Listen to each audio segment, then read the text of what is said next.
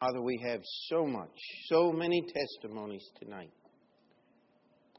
to just say thank you for your goodness and your love. Lord, we're thankful for the times when we can see it.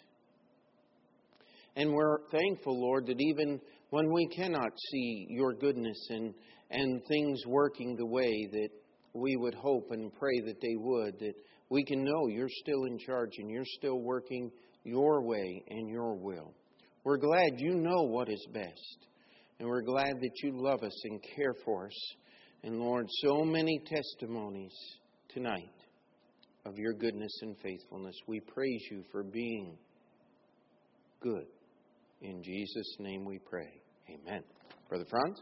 But the fruit of the Spirit is love, joy, peace, long-suffering, gentleness, goodness, faith, meekness, temperance. Against such there is no law. And they that are Christ have crucified the flesh with the affections and the lust. If we live in the Spirit, let us also walk in the Spirit. Let us not be desirous of vainglory, provoking one another, envying one another. And so we come here to the fruit of the Spirit, and for the last 3 Sunday nights, we've been going over this. And the first 3, love, joy, and peace. And again, this is not necessarily a strong biblical division. It's just one for our lesson and to help us understand the place that these things have in our life. Is God changing us? It's making us who and what we need to be servants of the Lord.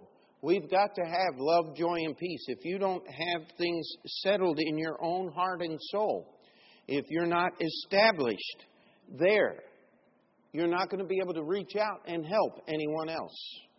I've always wondered this thing about people who believe they can lose their salvation. How do they witness to someone else if they're still worried about their own salvation?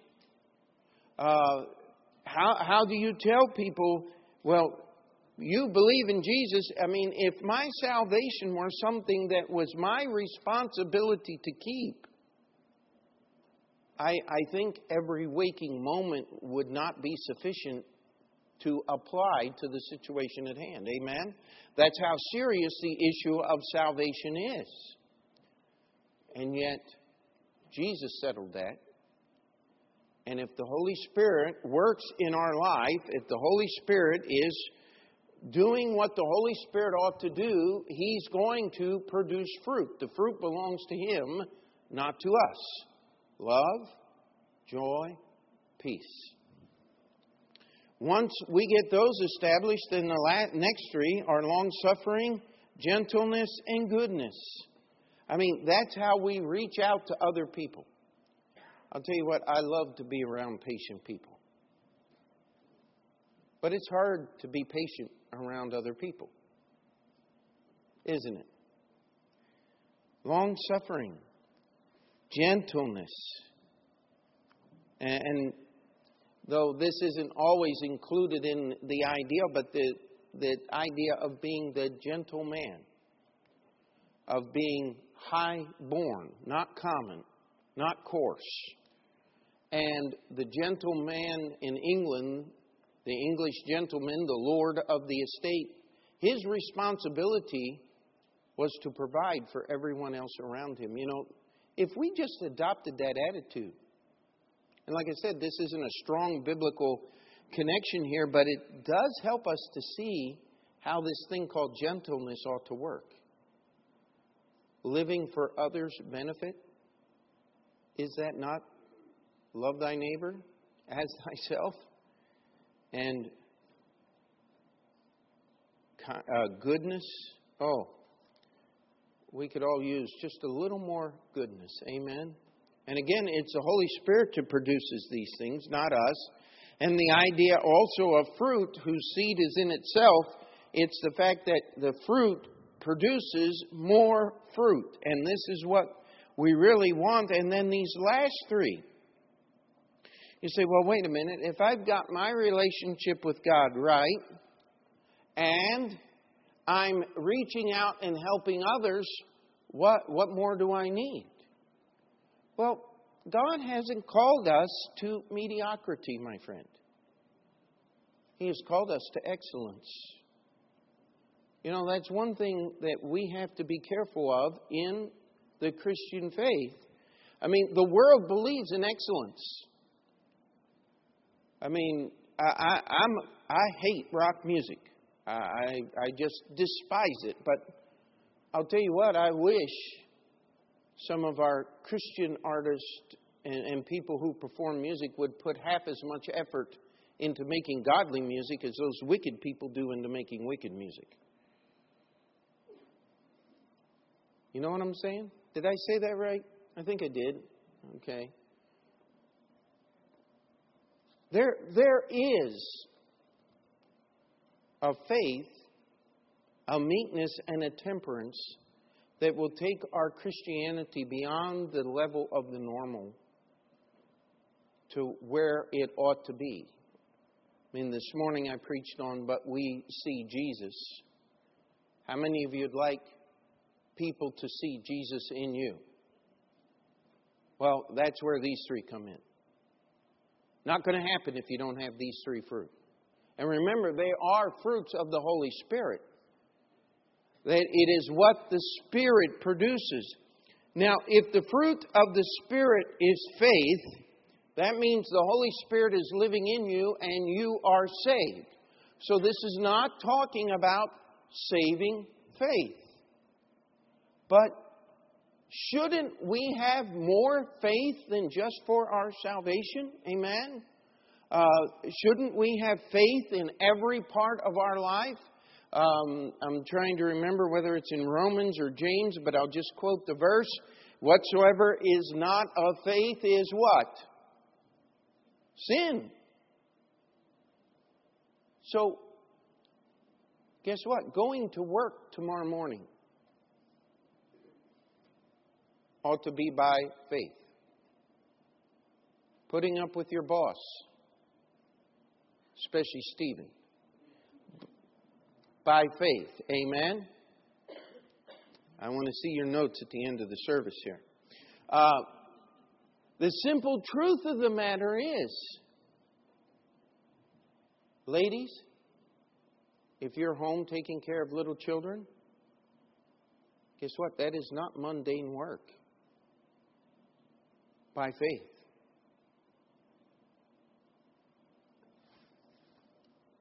How are we going to truly affect?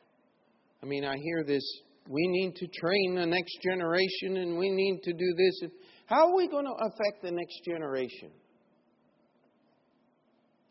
If they don't see us living by faith, they're going to have to start all over again and work through this thing to get there. I think one of the biggest reasons why second-generation Christians drop out is because first-generation Christians don't go all the way. They really don't put it all on the line. They take a little here, and people have often commented about our family. You're just crazy. How do you do that? Well, we don't do that. How do you take care of 12 children? One at a time, amen? But how do you afford it? I don't afford it. I mean, what was the figure? I can't even remember. I think to take a child in New York City from birth to college graduation is supposed to cost about $240,000.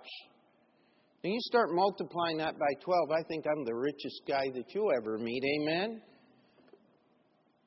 No, it doesn't take money. It takes faith. The Holy Spirit has to produce living faith for you to live according to God's Word. It's not an accident. Life doesn't just happen. You've got to make choices. You've got to make choices today and ask God to determine what's going to happen tomorrow. Galatians 2:20, nevertheless I live, yet not I, but Christ liveth in me, and the life which I now live, I live by The faith, what's that next word? Of is the next word. Let's turn there. Let's get it. You should only have to turn a page or two in your Bible. I am crucified with Christ, nevertheless I live, yet not I, but Christ liveth in me. And the life which I now live in the flesh, I live by the faith of the Son of God, who loved me and gave Himself for me. That little word of is important. Who does the faith belong to? If it's the faith of the Son of God, then that means that the faith belongs to the Son of God. How am I going to get that faith in my life? Fruit of the Spirit. Amen? It doesn't belong to you. I don't remember who I was joking with, but somebody was saying, boring. And I remember I was talking with somebody about the taunts that Julia and I used to get when we were dating. Her brothers, sisters would come up, boring, boring. I'll tell you, my life's been an awful lot of things, but boring, I don't think makes it into the book. Listen. You have to surrender to God. This faith, what is faith? In essence, believing God's Word to the point of obedience. That's the working definition of faith. Well, you can't do that on your own. I'm not a Calvinist, but I will tell you this. I needed the help of God to get saved. Amen? It's as we surrender to the Word of God. You know, all you need to know to get saved is that I'm a sinner. I can't pay for it myself. God will accept Jesus' payment for me, and I will trust Jesus. That's what salvation is it not? But man complicates it. He says, well, you can trust Jesus, but you got to keep it by doing good works. Nope, that's not salvation. Well, you know, fill in the blanks. But faith is surrender to God. It's letting the Holy Spirit produce faith in my life that makes me obedient to God's Word. Start where you are. Let the Holy Spirit. By the way, if you don't have these other things first, you're never going to get this kind of faith. Because you don't have a platform to support it.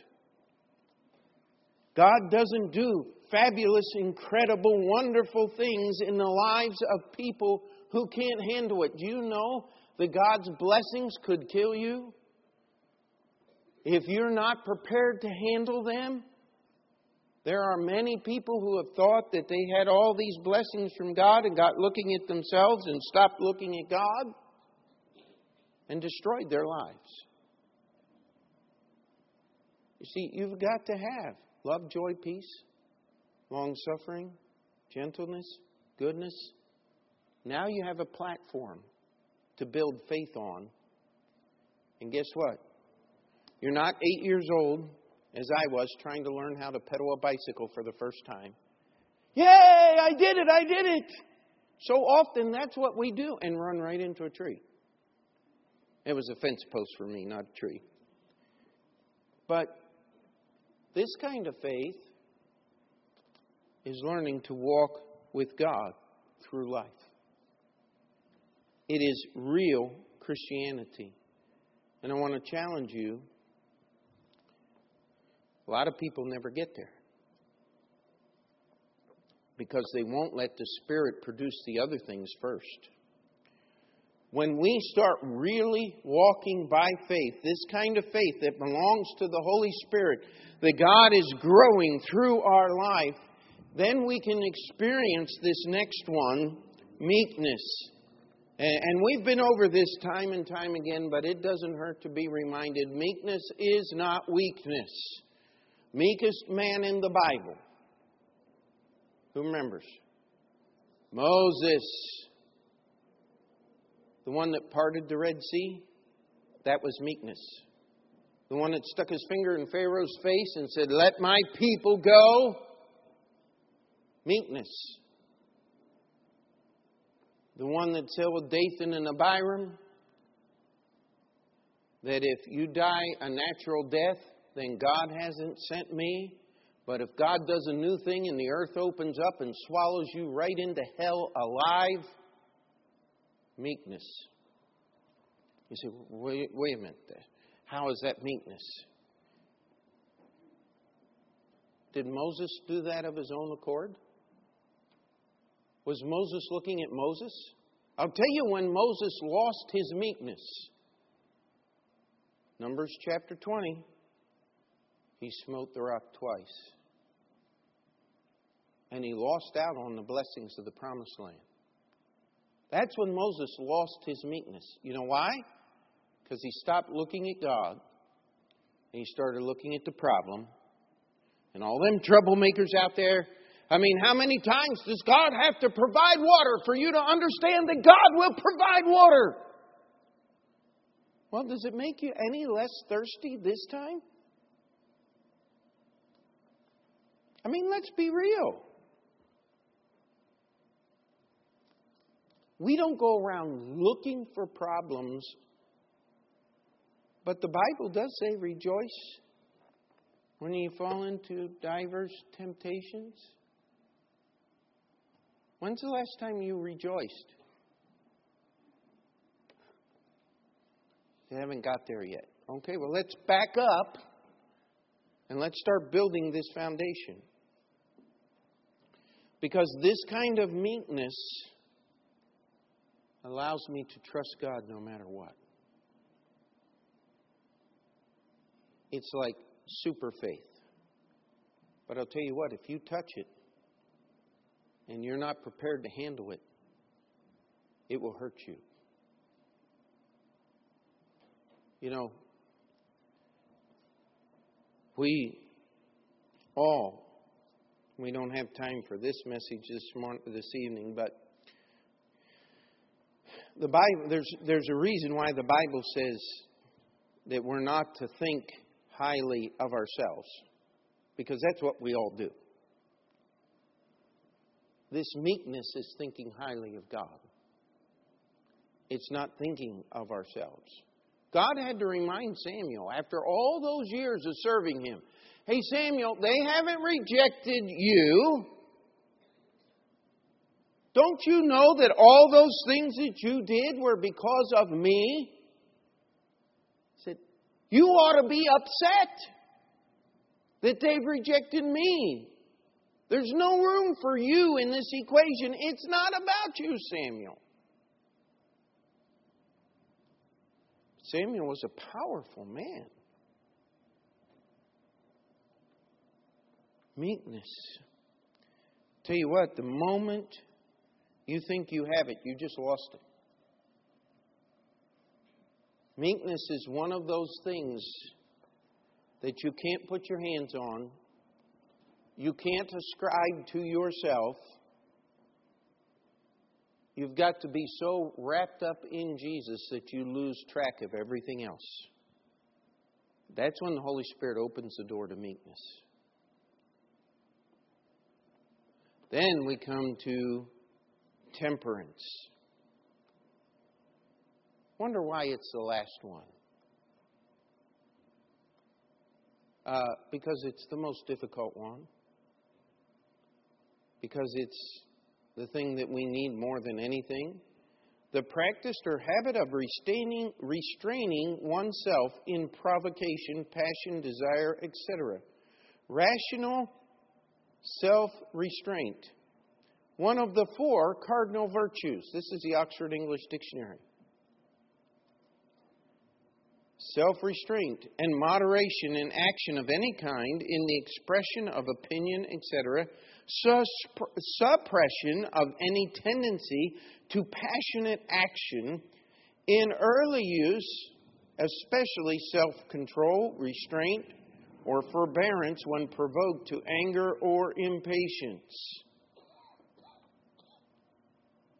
Does that sound like the death of self to you? You know, I've been preaching a whole series on Sunday morning before Easter, ending on Easter Sunday, about the death of self. Temperance. You get there. I mean, the coffin is closed. The body's inside. But temperance is one of those things that only the Holy Spirit of God can give you. I mean, we all like to think ourselves well balanced and doing well and all of these things, and it's just simply, honestly, not true most of the time. Temperance. It's what allows a person to endure. Provocation is the word they use. Hardness is the word Paul uses in 2 Timothy chapter 2. As a good soldier of Jesus Christ. Tribulation is the word Jesus said. You're going to have to endure tribulation if you're going to enter into the kingdom of God. Temperance is what makes it work. I like the story of the carrot, the egg, and the coffee. You take a carrot and put it in boiling water, what happens to it? Turns to mush. Gets all soft and squishy. It's a good way to make baby food.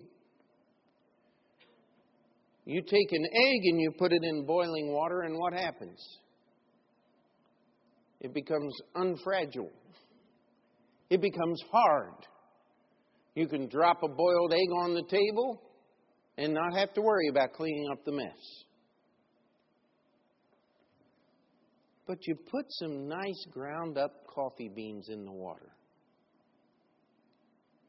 And you boil them the right amount of time, and what do you get? Something will keep you awake during church. Amen?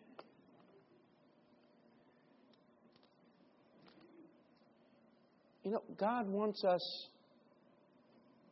not to become a part of the society in which we live, not to make friends with the world, not to become part of the world. Nor does He want us over here sitting in our ivory towers looking down at the world, cursing the darkness and all the problems that the world has. He wants us living for Him in a dark world, affecting those that are around us. You know what? You can't win a city to the Lord, but you can win a soul. Just get that next one. Just be there and let God do His work. You know, against these things there is no law. No one will ever make a law against these things. Because it is the most excellent living a human being can do. To have these things in your life. Amen? But they don't come from you. It's the fruit of the Spirit. And the Spirit will work because He's there. The Bible says so. You don't have to pray through to get the Holy Spirit. You don't have to do something to get the Holy Spirit. All you got to do is get saved. Amen? And the Holy Spirit is there. If the Holy Spirit is growing, if He's producing in your life, you're going to get these things.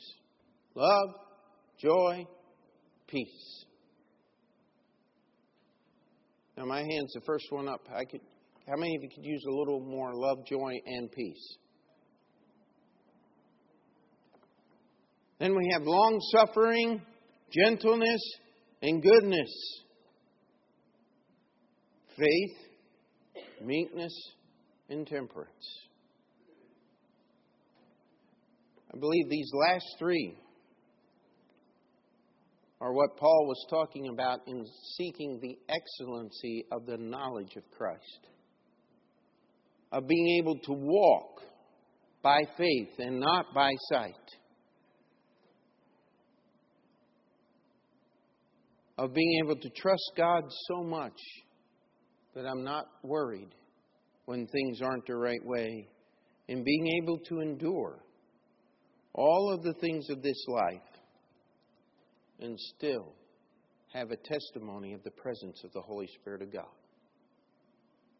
Tell you what, we need the fruit of the Spirit. But the Spirit has to produce it. You know what? Fruit doesn't show up on a tree in a week.